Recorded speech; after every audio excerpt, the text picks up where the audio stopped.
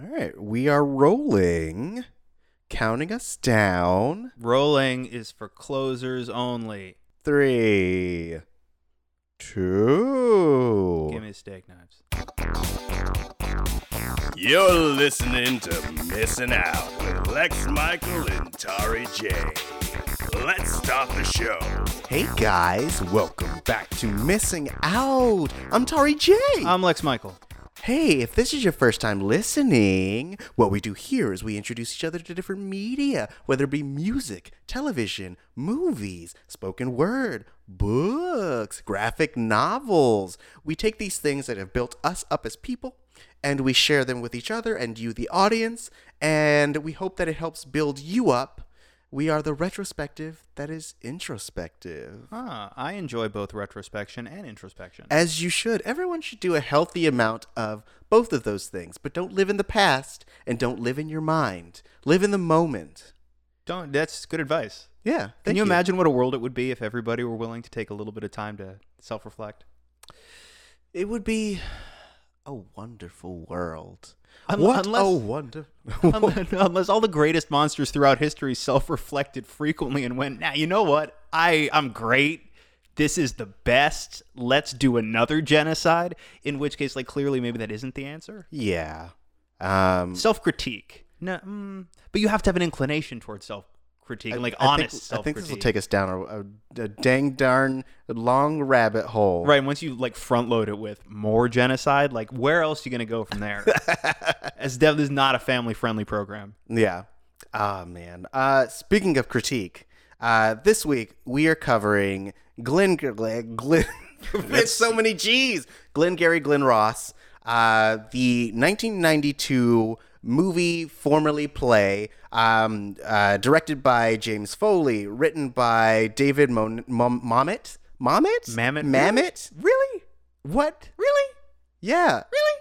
Yeah. Which one is right? It's Mamet. It's Mamet? It's I'm just gonna. This is the portion of the program where I shamed Tari. Isn't that every program? No. Okay. It's because. Well, no, you've definitely seen the name in writing. Yes. See, and that's one of those things where it's no, I can't fault you. It's just if you've seen it in writing. You get a pass. We should just cut out this block where I'm just a dick to you. No, it stays. It's just so everybody can know who you really are. And it's a star-studded movie. We got Al Pacino, Alec Baldwin, Ed Harris, Kevin Spacey, Alan Arkin, Jack Lemmon. Jack Lemmon? Yes. That's what it is.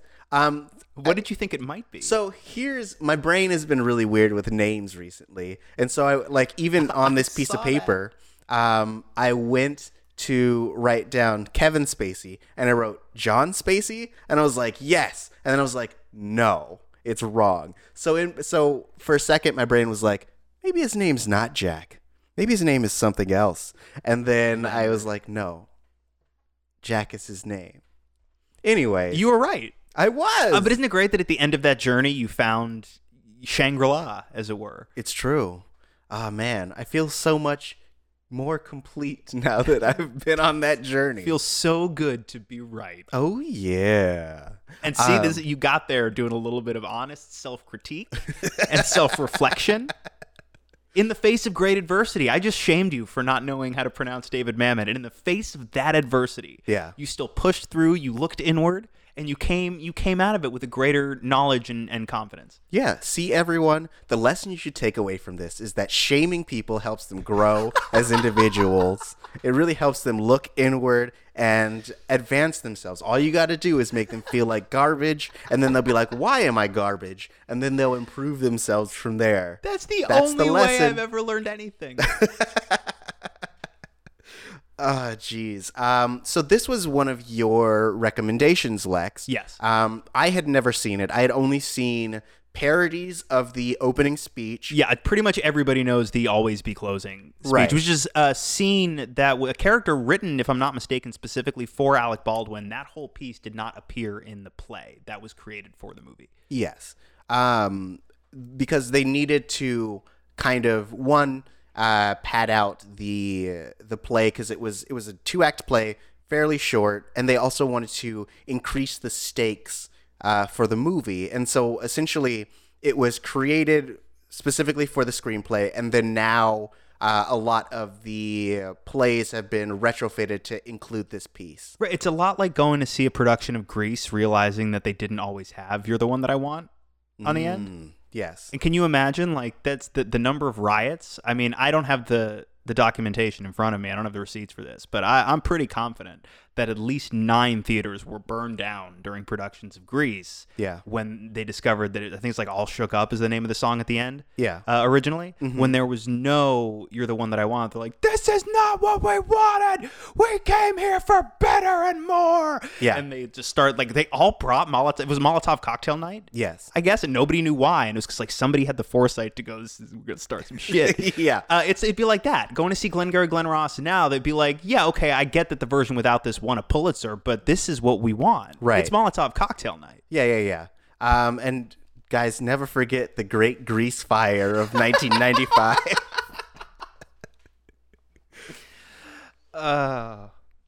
Horrible. We're just joking about all kinds of things that are Yep. not really jokes. It's hilarious though. Haha. So yeah, you'd never seen it. You'd seen parodies. Yes. Most frequently of that sequence. Right. And so at one point when I knew that the parodies were specifically from a thing, then I went to sought out that thing, and I had seen just the Alec Baldwin piece.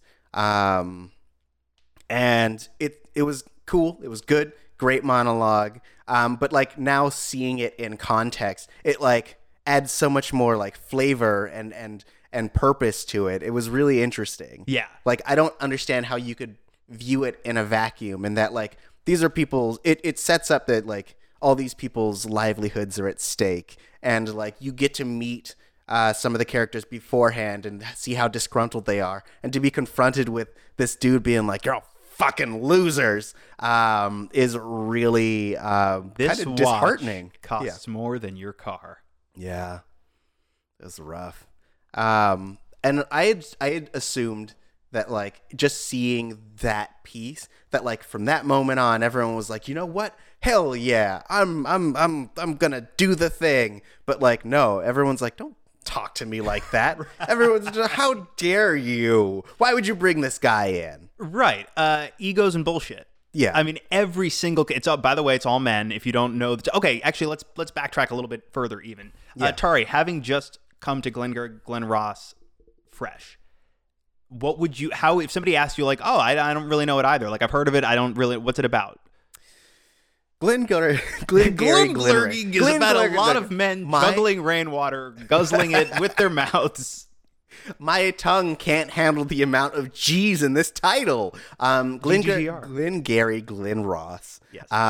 is a story about a New York real estate sales office where essentially you got 4 dudes who are super unhappy with their jobs, and there's one guy who is like super great at it, and it's really testosterone driven. Everyone is trying to sell as much real estate as possible. Yes, and and it's all men. There are no female yeah. characters in this story. Even the characters that you meet from outside the office are men. We hear wives referenced in passing, but yes, hyper testosterone driven, and more often than not, the women are spoken of as obstacles. Right.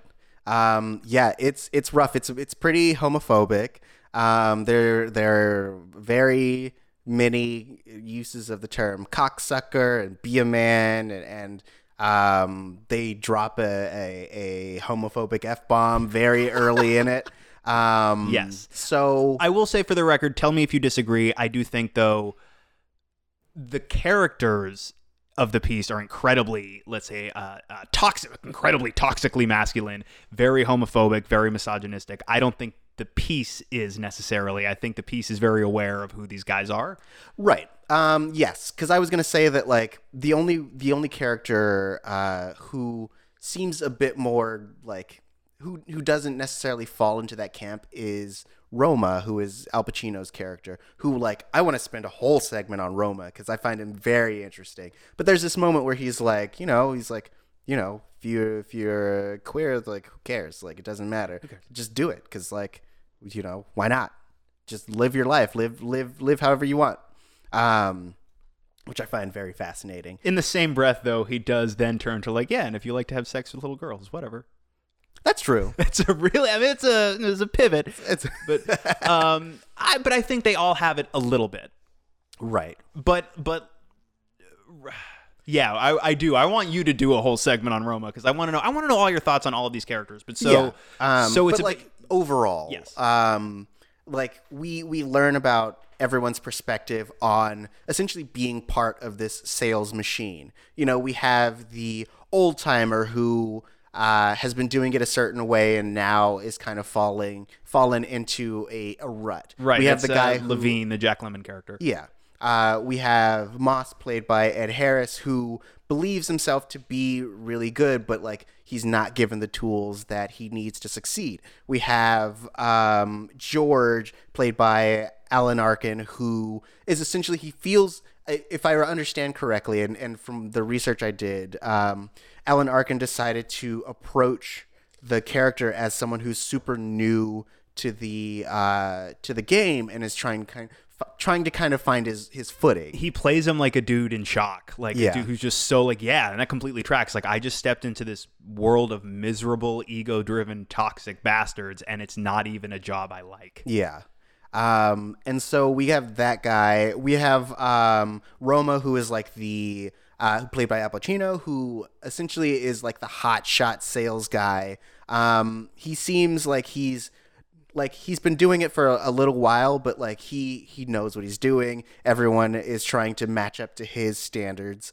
And then we have their manager, played by Kevin Spacey, John Williamson, who is he's basically just a tool. He's a giant tool for the higher ups. It's totally possible he's someone's cousin. Like I think a couple different characters reference this idea. Like, I don't care whose cousin you are, and like it could just totally be bullshit to put him down.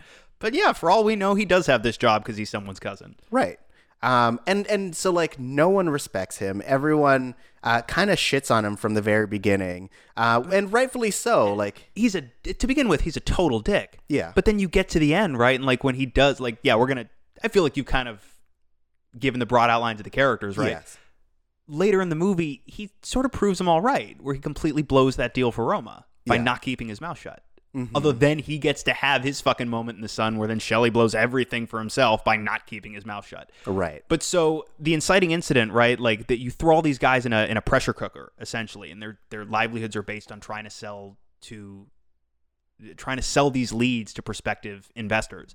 So it's a cold pitch sales job essentially, and they get the leads and they have to follow up on the leads and hopefully make sales and they make a commission. You all know how sales work.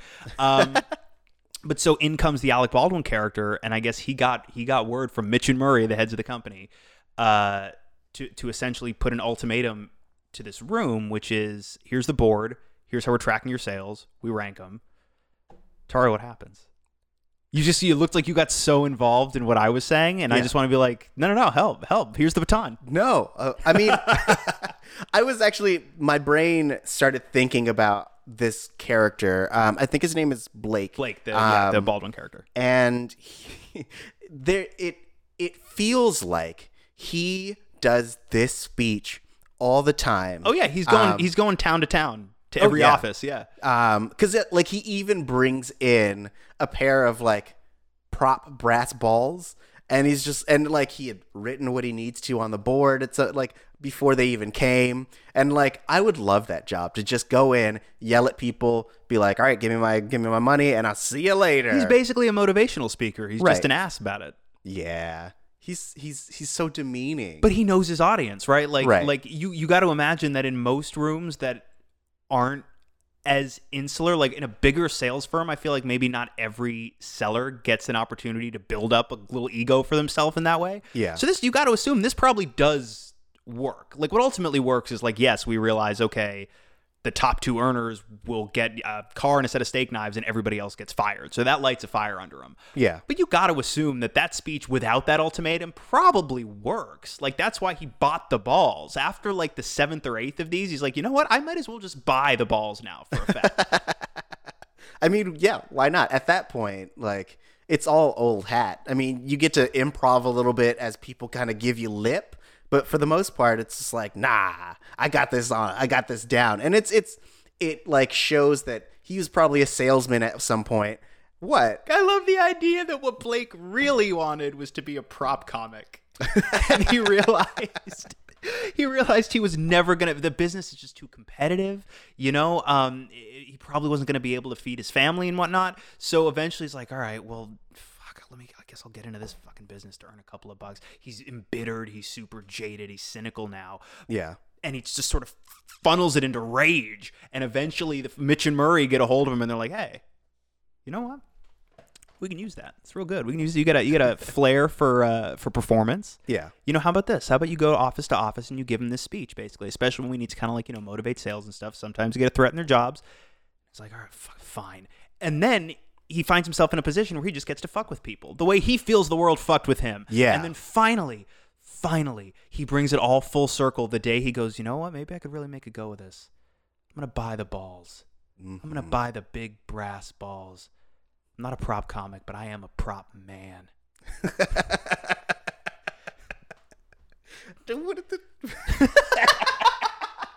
It's just that moment where you're just like, yeah, I'm a prop man. Ooh, so shining, so cool.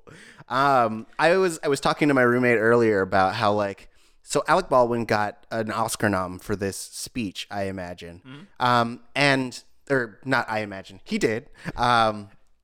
But the part that I imagine is how, like, frustrated everyone else must have been, because it's like about a 7-minute bit. He does his monologue and he leaves and you never see him again in the whole movie, and he gets nominated for it. And everyone is acting their asses off in this movie. They are fucking giving it their all, and you feel it. Like, you feel the stakes, you feel the desperation, you feel the anger. And for this guy to come in and do like 7 minutes and then get nominated, and I imagine that had to be so frustrating as an actor. Like, though I imagine they all love Alec Baldwin and they're all just like, who knows? I mean, yeah, I have to imagine like there's a lot of respect there, but sure. I could see it insofar as, you know, you can only, I mean, a lot of studios, big studios, if they have the money, try and push every movie for every category. Yeah. This clearly got pushed for a couple, but like maybe it's a matter of you only have so much money for a movie of this size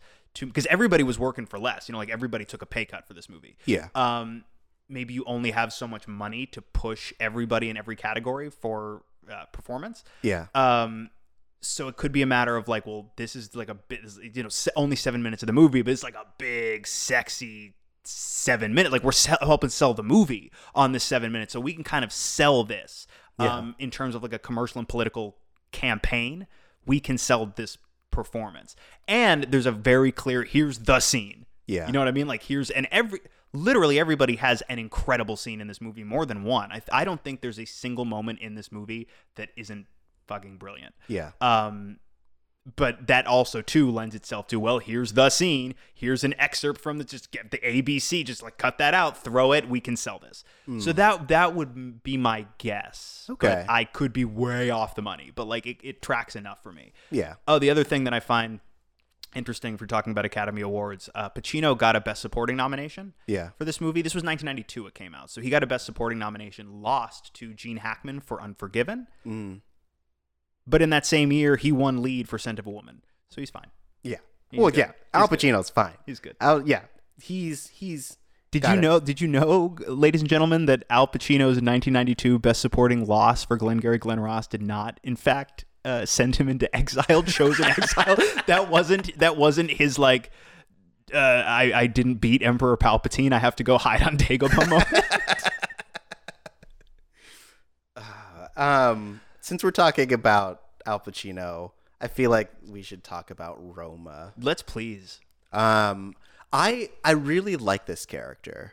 So Roma, you meet him at the beginning very shortly. And then he's absent from the big speech.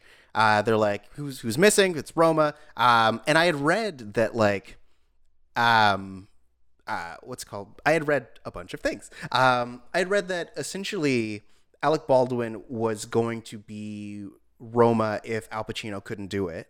And then he ended up being able to. And one of them had signed up to work with the other. I think Alec Baldwin had signed up to work with Al Pacino, but Al Pacino couldn't be in that scene because Al Pacino, Roma, the character, wouldn't have stood up for that shit. Like, he wouldn't have sat in at any moment to be like berated, and he didn't need the talk. So it's funny that aside. And you meet him, and then like the next time you see him after that, he's talking to this guy. I forget the characters. It's one of his marks. And he's just kind of mind fucking this dude into signing up into making this sale. Oh, you mean Link? Yes, Link. Jonathan Pryce character. Yes. Like he's just talking a bunch of bullshit. He's just like, yeah, like morality. It's all bullshit. Oh yeah. He like, and the whole time, like, Link is like sweating, and he's like can't even follow the train of thoughts, and essentially like the thing he's selling him is this idea that like right and wrong doesn't exist. Like, you got to just do what's good for you. You got to like live in the moment. Like, and you know what? The best thing to do in this moment is to buy this property and invest your money.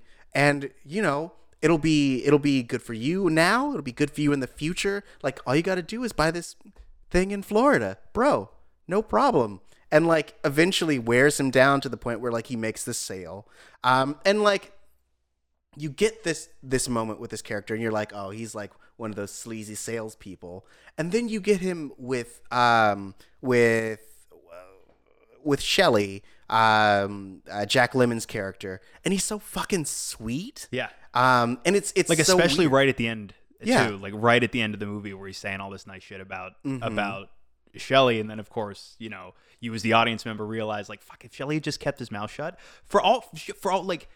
Roma's got a line at the very end of the movie where he's talking about like, you know what? I've been thinking about it. Don't know why I didn't say it till just now. There's a guy I could work with. Like, Yeah. you could almost see, because he fucking hates Williamson so much, you could almost see Roma at some point going like, you know what, Shelley, why don't you and me? Why don't we go into business together over here? Yeah.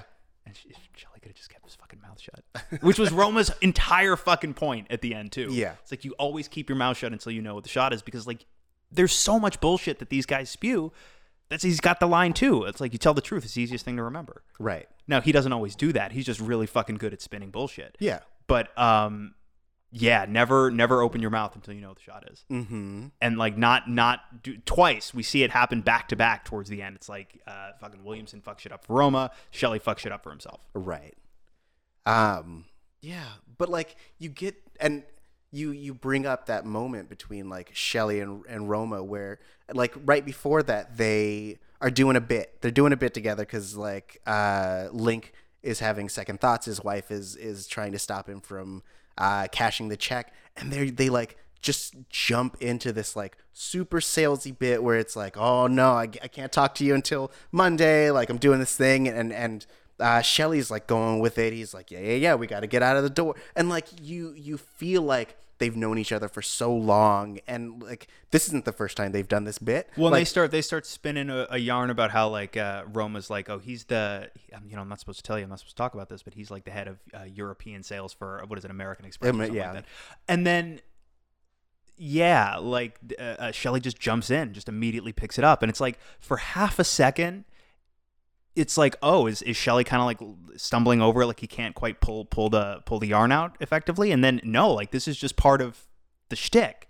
Like when they're talking about the magazine, like he falls right into it, and he kind of like blah, blah, blah, blah. It's like hems and haws, but it's all part of the performance. It's like, oh, I can't talk about that. It's not. It's going to be in the February issue, but okay, you could talk about it. Yeah. It's excellent. And these two, they have a rapport like they've been a double act for a decade. Mm-hmm.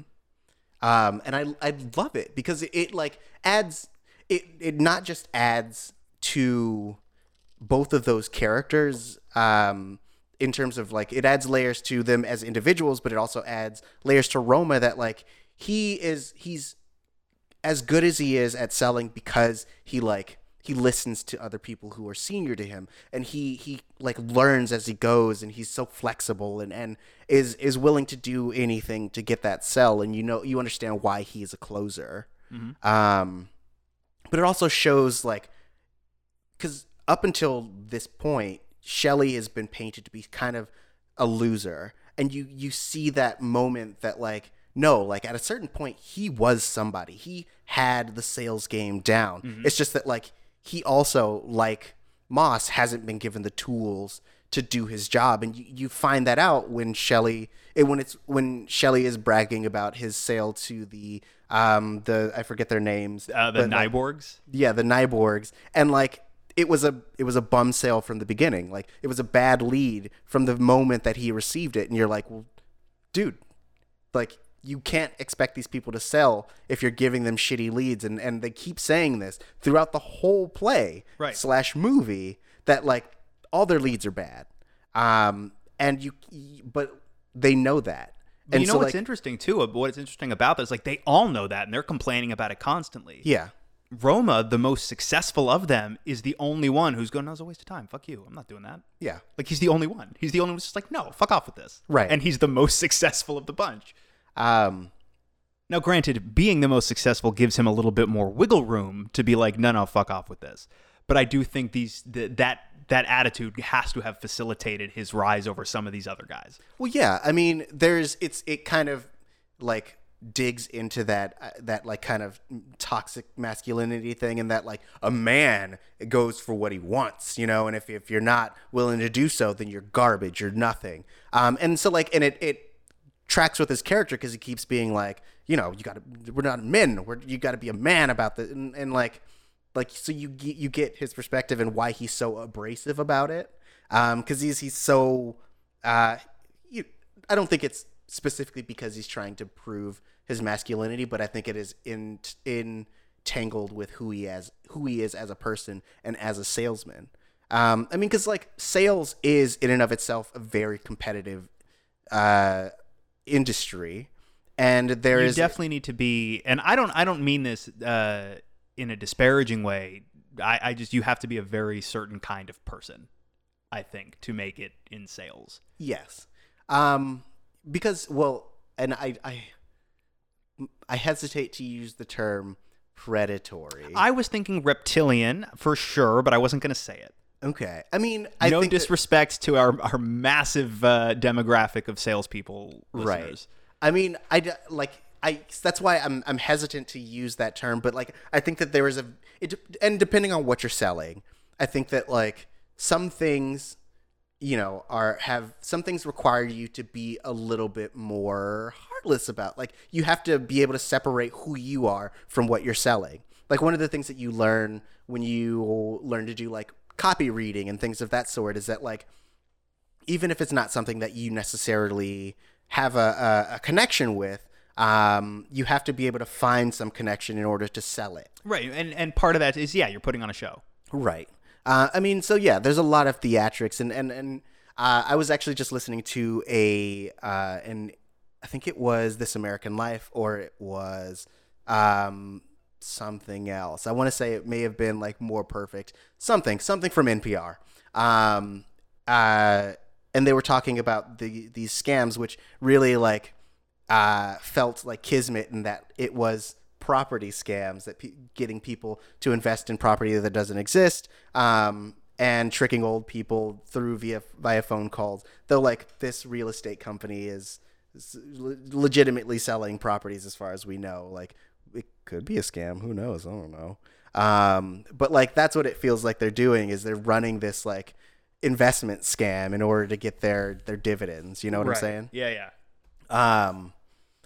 But you come to care about these characters, even if whatever they're doing is a scam. Like, they're all doing it for their own specific purposes. Like, Roma's doing it because he wants that goddamn car. He wants that fucking Corvette. But, like, you get Shelley, on the other hand, who's doing it because it seems like his daughter is in the hospital. We get one scene where he's at a payphone. Yeah. And he's talking to, I guess, whatever facility she's in. And we get no specific information at all, just enough to kind of get what you just said. Like, I guess his daughter's in the hospital. Right. And then at the end, when he realizes that it's kind of over for him and he's trying to plead with Williamson, he's just like, but my daughter.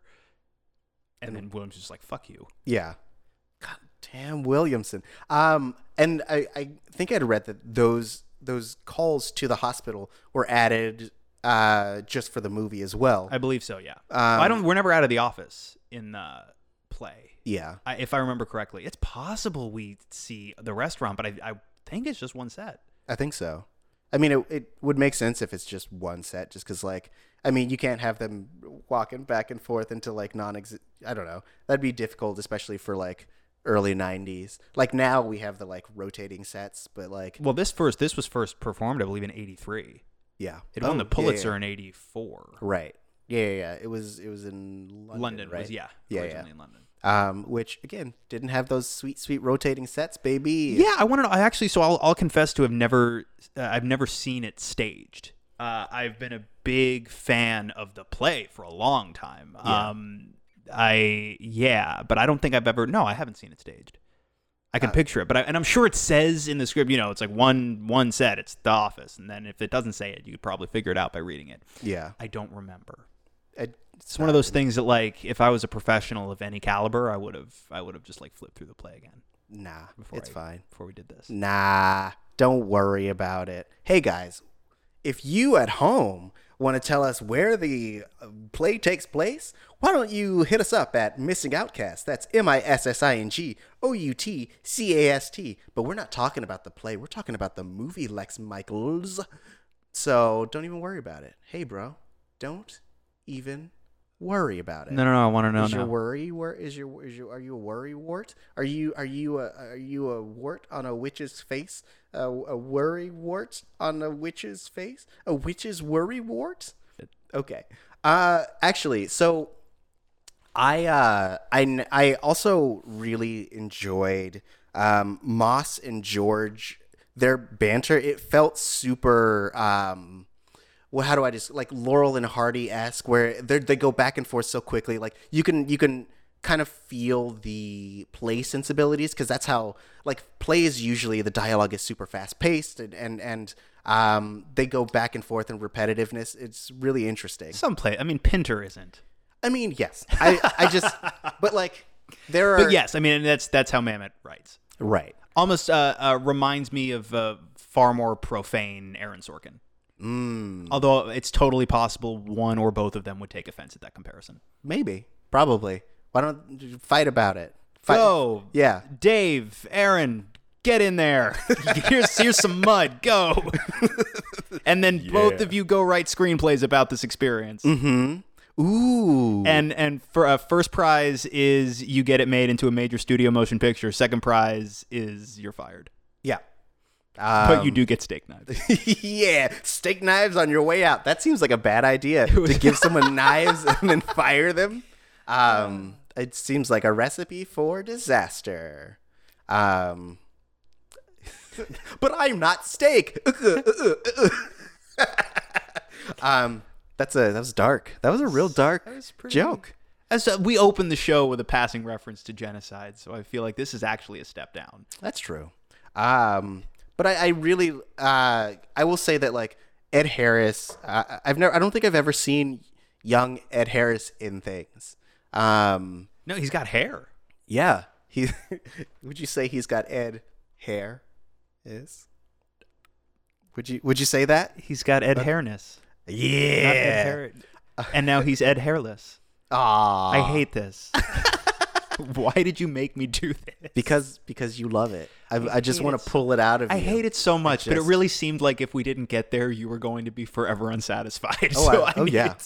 I needed to jump in, and I needed to do this for my friend. I like this idea of you being like, I'm gonna get this done, so you don't just to quell your existence. But no, I really, like, as said earlier, like, everyone is acting the shit out of this movie, and, like, Ed Harris, from the very moment, like, from the first moment you see him, and he's making a phone call, and he's slightly talking to Shelley. You can tell how, like, angry he is in his first interaction with Kevin Spacey's character. Like, he brings so much, like, intensity and fire to this role.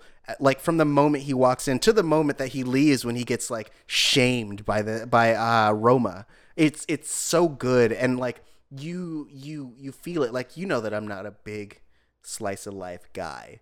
Yes. And so, like, the idea, the fact that like he is so engaging that he like has me on the edge of my seat being like, dude, like this fucking guy, like he is so like, because at one end you understand exactly what he's talking about, but at the other end he's so entitled and he's such like a baby about it. Like he keeps being like, oh, weak leads, it's all the leads, like it's not me, it's the leads, like, oh, guys agree with me, come on, it's the leads, right? But like as you were saying, like he's not rejecting them the same way that that Roma is. He's essentially just taking it and complaining as opposed to trying to do anything about it.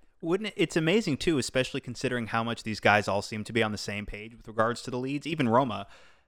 Imagine if they could just all take their egos and bullshit off the table for a second and just present a united front to Williamson, who's clearly, if they all joined forces, look at how easily fucking Roma completely shuts him the fuck down by himself. Right. If they joined forces, if they made the fucking like the Rio Rancho Justice League and shit, they probably could have moved some stuff around in that office. But nobody, I think, not a single one of them is capable of putting their ego to the side for a second. Yeah. The only possible exception is Arano, but that's only because this dude's like in a constant state of shock to begin with. Yeah. Though I will say that like the movie does a really good job of establishing that like their stakes are high enough to where like they don't want to risk it, because every time they're like, you know, these bad leads, John is like, or Williamson is like, leave. I don't need you. Eat a dick. Right, and they're all in competition with each other, so for all they know, it's like, well, I'm turning these leads down. Maybe he won't, and maybe he gets lucky. But that's how capitalism works, baby. And that's why it's an unsustainable system. Hey! We got there! All right, guys, drop the balloons. Play the anthem. It's like Pee-wee's Playhouse. You said today's secret word! Yeah. Oh, jeez. But, It's all right. We'll find our way back. We got to some pretty big, heady places just now. We maybe should take a break, hydrate. No, I will not. I refuse. Kotowaru. Yeah, so I actually really like this aspect that, like, even if they wanted to get together and, like, let's say unionize, I don't think that they could. I think they would just lose their jobs, which like don't seem to be very secure in the first place. The idea that like they were probably already going to get fired even before Alec Baldwin's character walked in.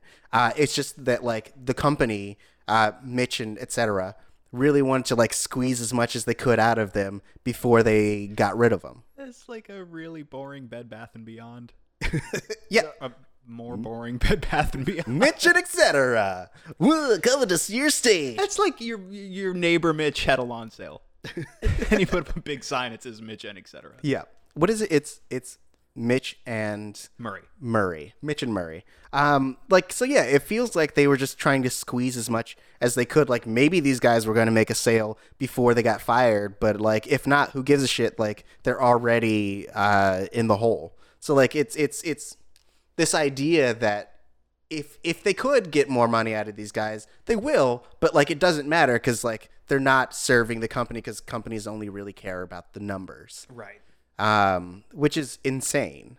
And so we have this like subplot, or I guess it's main plot, where like Moss wants to rob the place and sell the leads. The new leads, yeah. The Glengarry leads, Ooh. which refers to, it's a community in Florida. Like the title Glengarry Glen Ross refers to a couple of different sets of leads. That one, and then Glen Ross is like, it's another, I think, set of leads from a couple of years ago. Yeah, it was Arizona, I think.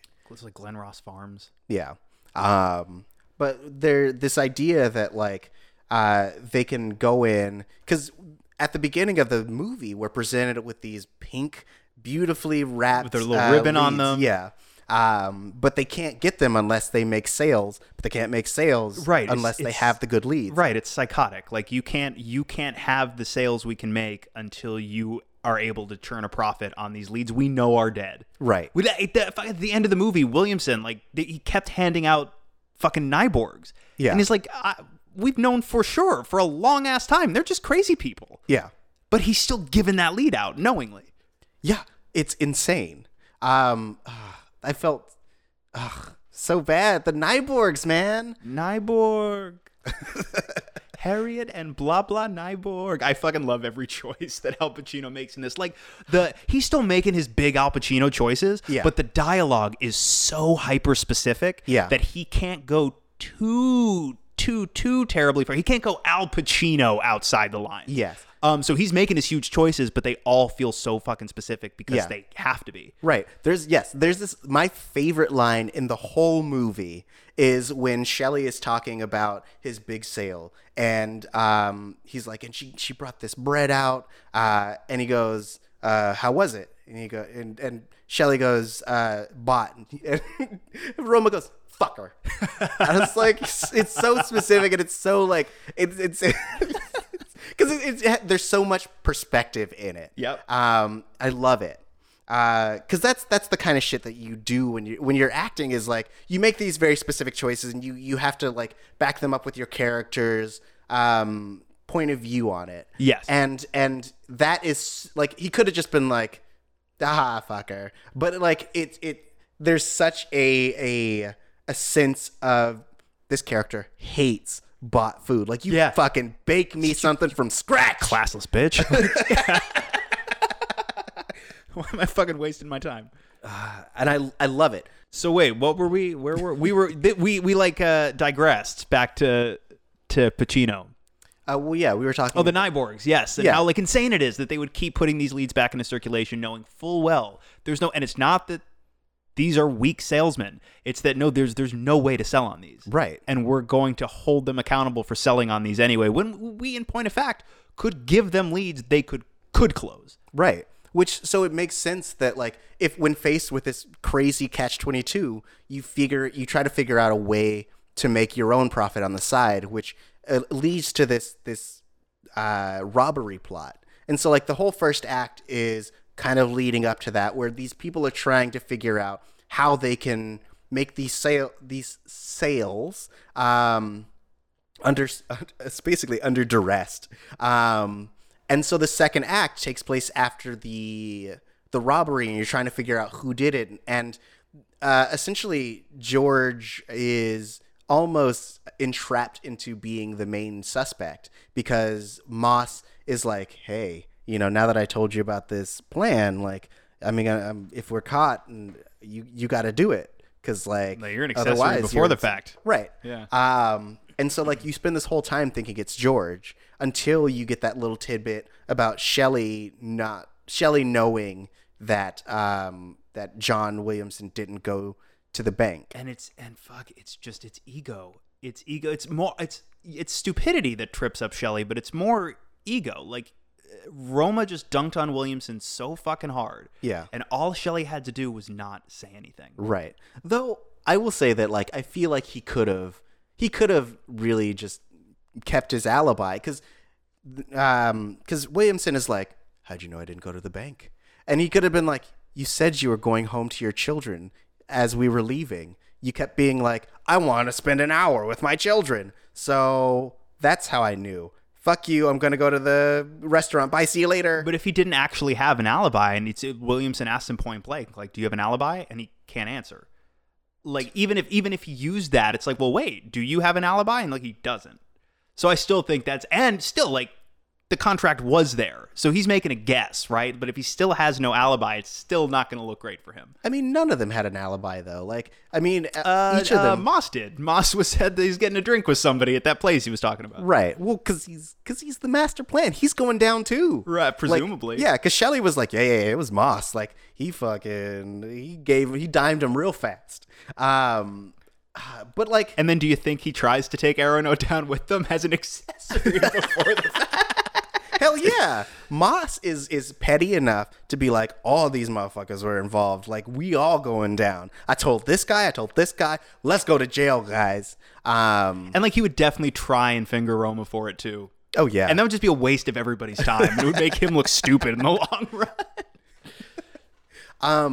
But talking about that, the dynamic between Williamson and Shelley, it reminded me of the scene where they're in the like the whole scene where Shelley is talking to Williamson about getting some leads, like on trying the slide, right? Like trying to make a deal for the good leads, being like, listen, how about this? I'll give you 10% of every commission I make from these leads. And he's like, no, 20% plus $50 a lead. And at first, Shelley's like, what the oh, no, that's insane. Like, how dare you? You're a prick. Blah blah blah blah blah.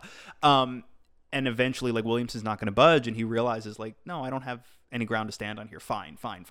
Yeah. Doesn't have the cash on him, and Williamson tells him to fuck himself. I guess it's possible if he was. It is possible if he was open to it that night, he might have been open to it the next day. Yeah. There's a chance. And I wonder too, because he's a total jackass, but it seems like there was a reality in which he would have been amenable to that deal.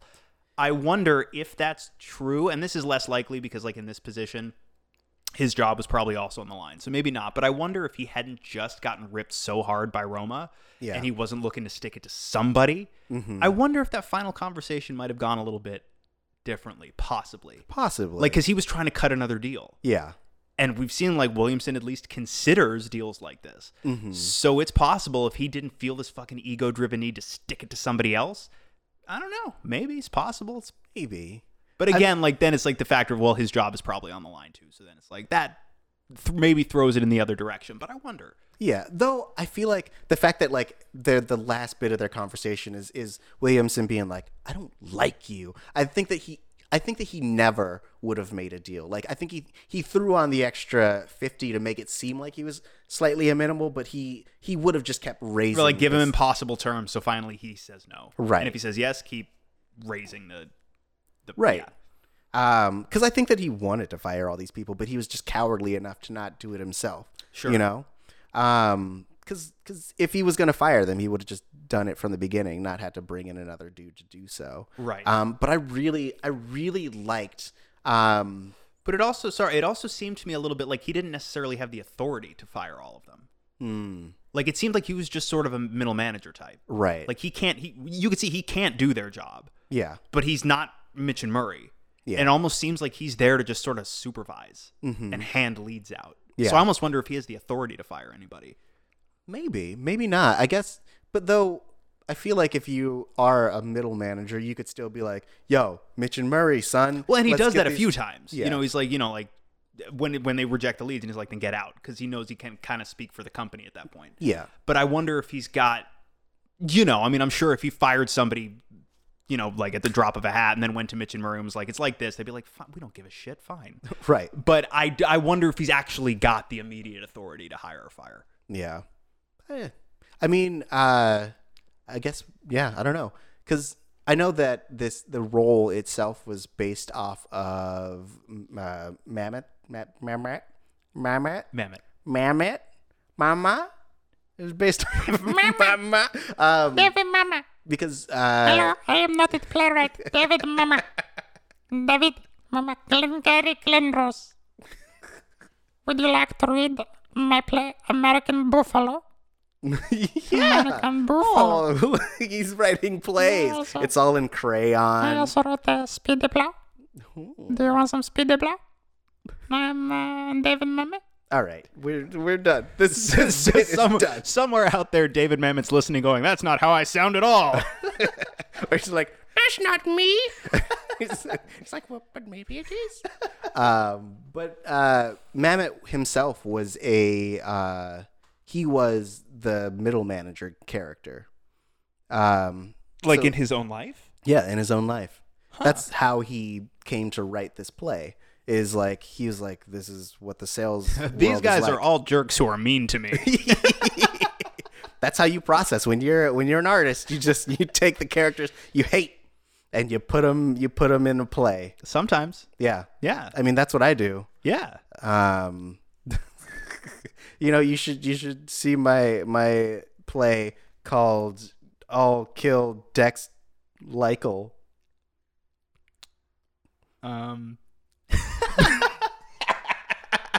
Is it like? Don't worry about it. It has nothing to do with you. Is it? Did you say I'll or all? Huh? Did you say I'll like you will or all like all? Like everybody? everyone. Like everybody. Everyone. Okay, that's a way more like that's big, man. That lends itself to a theatrical adaptation. Oh yeah, definitely. That's big. You'd be like, you got the shot from World War Z where they're all trying to like climb over the wall, but it's just to get this character who has no similarity to any person living or dead. Not at all. I mean, I like to, when I was writing it, I was imagining it like that scene from Julius Caesar where everyone just starts stabbing Julius and he's like, "Hit too, Brute." And Brute is like, "Yo, I hate you too." And he like stabs him. And Caesar's like, "That's what's up."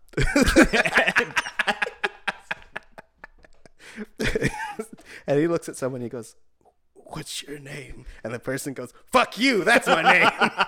Kicks him. Just kidding, that doesn't exist. No, what? What? What? Oh, your play doesn't exist. Yes, my play I was doesn't. like, Julius Caesar is a No, play. there's no play called Julius Caesar.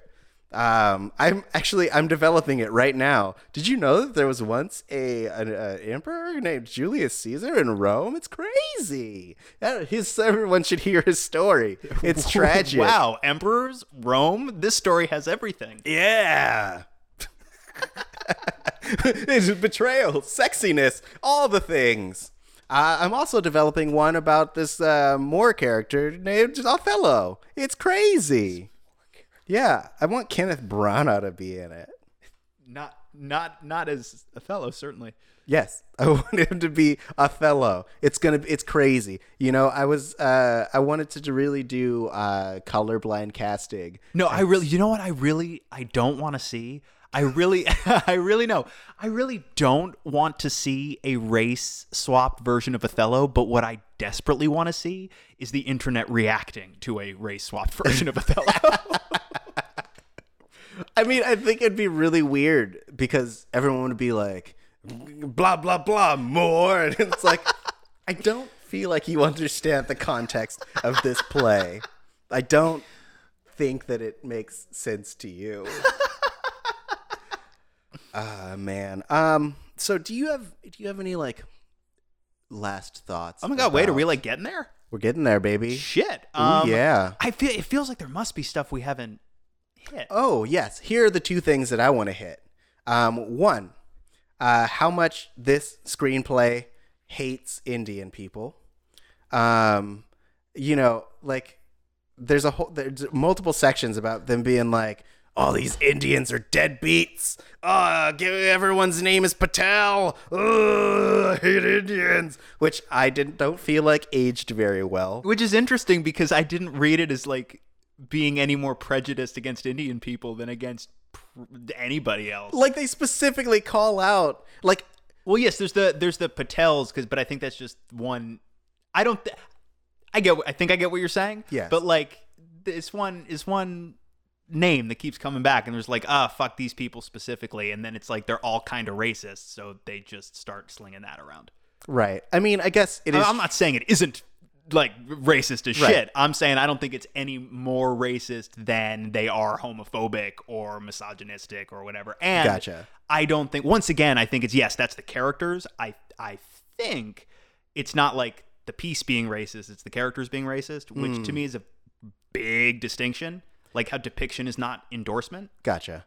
Although, like, now I'm thinking like Bedknobs and Broomsticks, there was that whole character where like they clearly weren't endorsing racism intentionally, but where they had all the people in brownface. Right. That's still pretty racist. Yeah, a bit. So the line gets blurred. I do think this is an example of the characters being racist and the piece not being.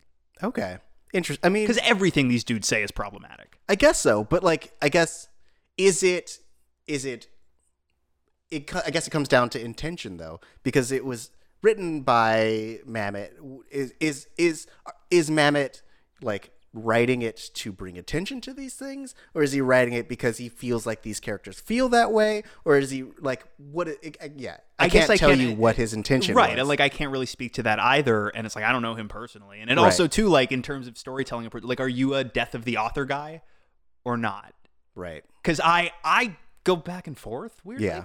But I would say like I don't know if he's even necessarily making a statement about any of it. If he is, it's just like, look at how ugly and toxic this whole thing is. Right. But I really think it's just a look at this world and these characters, and he's lived in that world, and I totally buy that the people who inhabit this world in this little pressure cooker office, if it's all heavy testosterone and ego-driven bullshit-fueled dudes, yeah, I buy this. Especially now, less so now that we are a little bit more woke. Yeah. But again, I feel like people forget, like, we just became woke a second ago.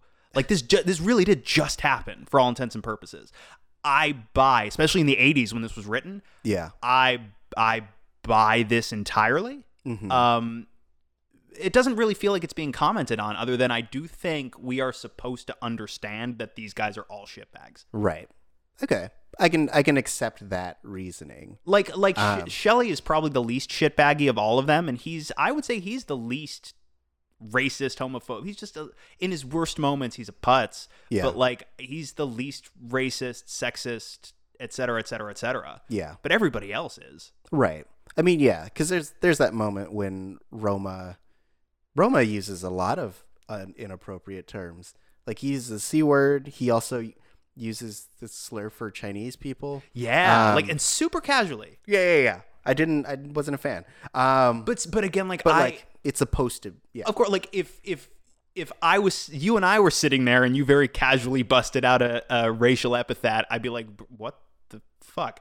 But I'm not supposed to be friends with Roma. I don't even think I'm supposed to like Roma. I'm supposed to, you know what I mean? Like, I feel like you're supposed to get how he's super slick and super charming. Yeah. I don't get the impression at any point that I'm supposed to like this guy. Right. So, and you do, because it's Pacino fucking giving an amazing performance. Yeah. And he really is that slick and that charming. But no, I don't think you're supposed to like any of these people, really. I think even Shelley, who I think you could argue is like the closest to likable, is still like, look at his choices. Yeah. You know what I mean? Like, what about my daughter? But it's like, yeah, what about your daughter, dude? Like, come on. Like, why didn't you? I get that this was a desperate act, but like, you must have known this was a desperate act that had relatively little chance of working. Right. And then you had a little window in which to make it work, and you shot yourself in the foot because look at your choices. Yeah. So I guess my point is just that yes, of course it's all problematic, but I think it's more of a case of these were choices made for these characters because this is how it probably is, or at least was. Yeah. I don't think the piece really passes judgment on them, but I don't think we're supposed to go, hey, these are all great, awesome people. Yeah. You know what I mean? Yeah. That's kind of a long-winded way to get there, but Right. That's kind of what I feel about it, which is why, like, yeah, of course, I don't like the idea that he's dropping racial epithets either, but it feels like, yeah, that's who these guys are. Gotcha. And we're not celebrating it. Right. Okay. All right. I accept your answer. Yeah, if it felt like we were celebrating it to me, then I'd be like, well... I mean, there is the big parade scene at the end being like, these guys are great! And everyone's like, epithets! And they sing. Roma's out front twirling a baton. Yeah. It's real. It's Baldwin's on top of a float just swinging the balls. Being like, prop man. So that was, we digressed as we always do, but like you said, there were two things. Yes. So the other thing is I thought that I thought this was super well shot. Like, it's a very simple camera work, but like there are moments when the lighting is really well done. Like the first shot that you see where it is Shelley in the phone booth, and it's like super red, and you have the blues when Ed Harris comes in, and then like even the scenes where they're crossing the street. And you get just that like New York street with like the dark background and the strip of red, and you have a lot of blues on the side. Like, I thought their use of color was really cool. Yeah. And fairly minimalist, right? Because there are a lot of the same kind of big colors that recur. But Yeah. yes, still manages to be very striking without being over elaborate. Yeah. So I really dug that. I think it was because I know that Foley had a lot of reservations about doing it because he felt like it would just be theater on film, his words, not mine. Sure. And so I like that he still found ways to make it his own and to direct it in a way that like brought life to the characters and to scenes. I wanna real quick, since we're talking about James Foley, I just wanted to double check because I was like, oh, didn't he do this and this and this, and I wanted to double check, so I just pulled up his filmography.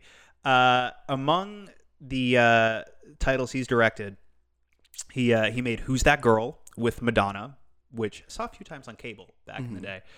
Fear with Mark Wahlberg, and then also the two most recent 50 Shades movies. He did 50 Shades Darker and 50 Shades Freed. Okay. Interesting. It is interesting. Yeah. He's walking around the 50 Shades set like, what happened to me? No, those movies are very successful. I don't want to rag on them. The first one is definitely a movie. Yeah. Hey, we've talked about 50 Shades of Grey. I'm just like here on shaming this everybody. podcast. I think this movie rubbed off on me. Yeah. And now I'm like Moss, where I'm just sort of down on everything and everyone. Yeah, how dare you? But I don't know. I don't want to. Everything has its fans. You think you're hot shit? Lex Michael? You haven't made a sale in over a month. You're hot shit. You're garbage. You're nothing. You're walking around here like you're the cock of the walk and you're nothing. That was my Al Pacino berating you. Get out and let him tell his story. Oh. I feel like that's an Al Pacino sound. Oh, hoo-wah. Yeah, a lot of that. So wait, that was the second. It wasn't something that bothered you. It was just the second thing you wanted to do. No. Those were the two things that like. I really stood like out the to use me. of color in this movie, and it pissed me off. Yeah. I hate the color red. Anyways, so last thoughts, Lex Michael. Oh man, yeah. I feel like we hit a lot of it. Like I said, I'm a huge fan of this movie and of the source material. I would say so. Tara, you sounds like you like this a good deal. Yes, I liked it a lot. I'm glad you made me watch it. Made you watch it. Yeah. I would say if you liked it, I don't know if you're much of a play reader, but if you liked it, obviously I'd recommend reading the play version of Glengarry Glen Ross, but also check out he did American Buffalo and Speed the Plow and Sexual Perversity in Chicago and Oleana, a bunch. I mean, he's super prolific, super respected. Yeah, I would check out some of his other stuff if you liked this. Yeah. Okay. I mean, yeah, I'm always down to read plays and stuff. Because like I usually will read screenplays or parody screenplays and stuff like that. Like I really dig that kind of thing. Mm-hmm. So yeah, I'd be down. Are his other works? Do the characters hate Indians as much in his other works as well? Like just being like Patel. Yes. Yep. Oleana's all about a woman wandering the streets screaming Patel. Oh, all right. Patel, like angry. Not like she's looking for a lost child. Like I'm out to get you, you fuck. Like Patel. Ooh, That's the whole play. Okay. It's just one line. The whole play. It's one page long. Yeah. There's like a couple of lines of stage direction at the top, couple of lines of stage direction at the bottom, and it's just Patel. Just one line. Yeah, it's one of those plays where they really let the actor kind of let loose. They're like, hey, we know you're going to have some choices, and so we want to let you kind of splash around a bit. We're going to give you as minimal material as possible, and you just like go. You have a certain amount of time. We'll give you the light when it's almost done, but like just go. Patel. Perfect. So good. All right, great. But no, maybe at a certain point it's worth because we've not really we did a screenplay on this show. Yeah. The screenplay for Alien Engineers. We haven't done a play before, so that actually might be. Yeah, I would love to do that. Yeah, maybe I'll throw like a Mammoth play at you at some point soon. Yeah. Ooh. Don't throw a mammoth at me. Am I right, guys? It'd be hard because they don't exist anymore. They're gone. They're all gone. You'd have to like come up with an engine style. No, we found the last woolly mammoth to exist on planet Earth, and I killed it by throwing it at you. It's dedication. Really is. Gotta go for what you want, man. It's like, true. hey, you know what? If you believe there's a hell that bad people go to, okay, you live that way. Yeah. You only get one life. Hoo-ah. I'm a big fan. I am a big fan of whoever told you could work with men, because that's cutting. Yeah. Perfect. I'm really hoping I end up in just once in my life I end up in a situation where I could say that to somebody and mean it. Yeah. And the people around me who hear it would go like, "You made your point, but like, okay, yeah, you're right. You're right. Whoever did tell him that." Oh. I just want someone to be like, I bought this cake, and I'll be like, fuck her. Classless bitch. Lex Michael, where can people talk to you about other plays and bullshit? Does anyone still want to? I am all over. I'm not all over, but I'm on Twitter and Instagram at the Lex Michael. Awesome. And you can find me at Tari J. Guys, that's TAURIJAY. And if you would like to talk to the collective Missing Out podcast, you can hit us up at Missing Outcast. That's MISSINGOUTCAST. Or let's say that you don't like using your fingers to type things. You can also call our Missing Out hotline, which is 978-MISS-OUT. That number again is 978-MISS-OUT. Program that stuff into your phone. Call us while you're on the road. Tell us what you're into. Tell us if you have any thoughts about Glug, glug, glug, glug. If you have any thoughts about Glenn Gary, Glenn Ross, hit us up as well. And that's all I got to plug. Anything else you got, Lex Michael? I feel like I was a little salty today. I don't know. Well, I mean, you did just get talking to from Alec Baldwin, so I mean, it was really gonna mess up your day. No one should talk to you like that. Who the fuck do they think they are talking to you like that? Yeah, that's why I wasn't in that scene. Hell yeah. Yeah. Yeah. Yeah. That's why I'm not in this scene either. You're a classless bitch. All right, guys, we'll see you next week.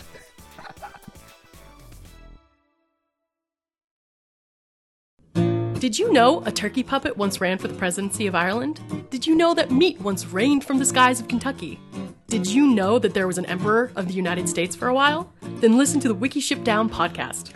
We live in an age when the sum total of humanity's knowledge can be found in your pocket on a smartphone at any given time. But when that knowledge is peer editable, like it is on Wikipedia, what does that say about mankind? So follow us down the digital rabbit hole as we drink, joke, and curse our way through the random button on Wikipedia and see where our journey through humanity's knowledge takes us. While you're at it, follow us on all social media at Wikiship Down. I'm Ruth Ann. I'm Ryan, and be sure to find us every Wednesday on iTunes, Stitcher, SoundCloud, or wherever you listen to podcasts.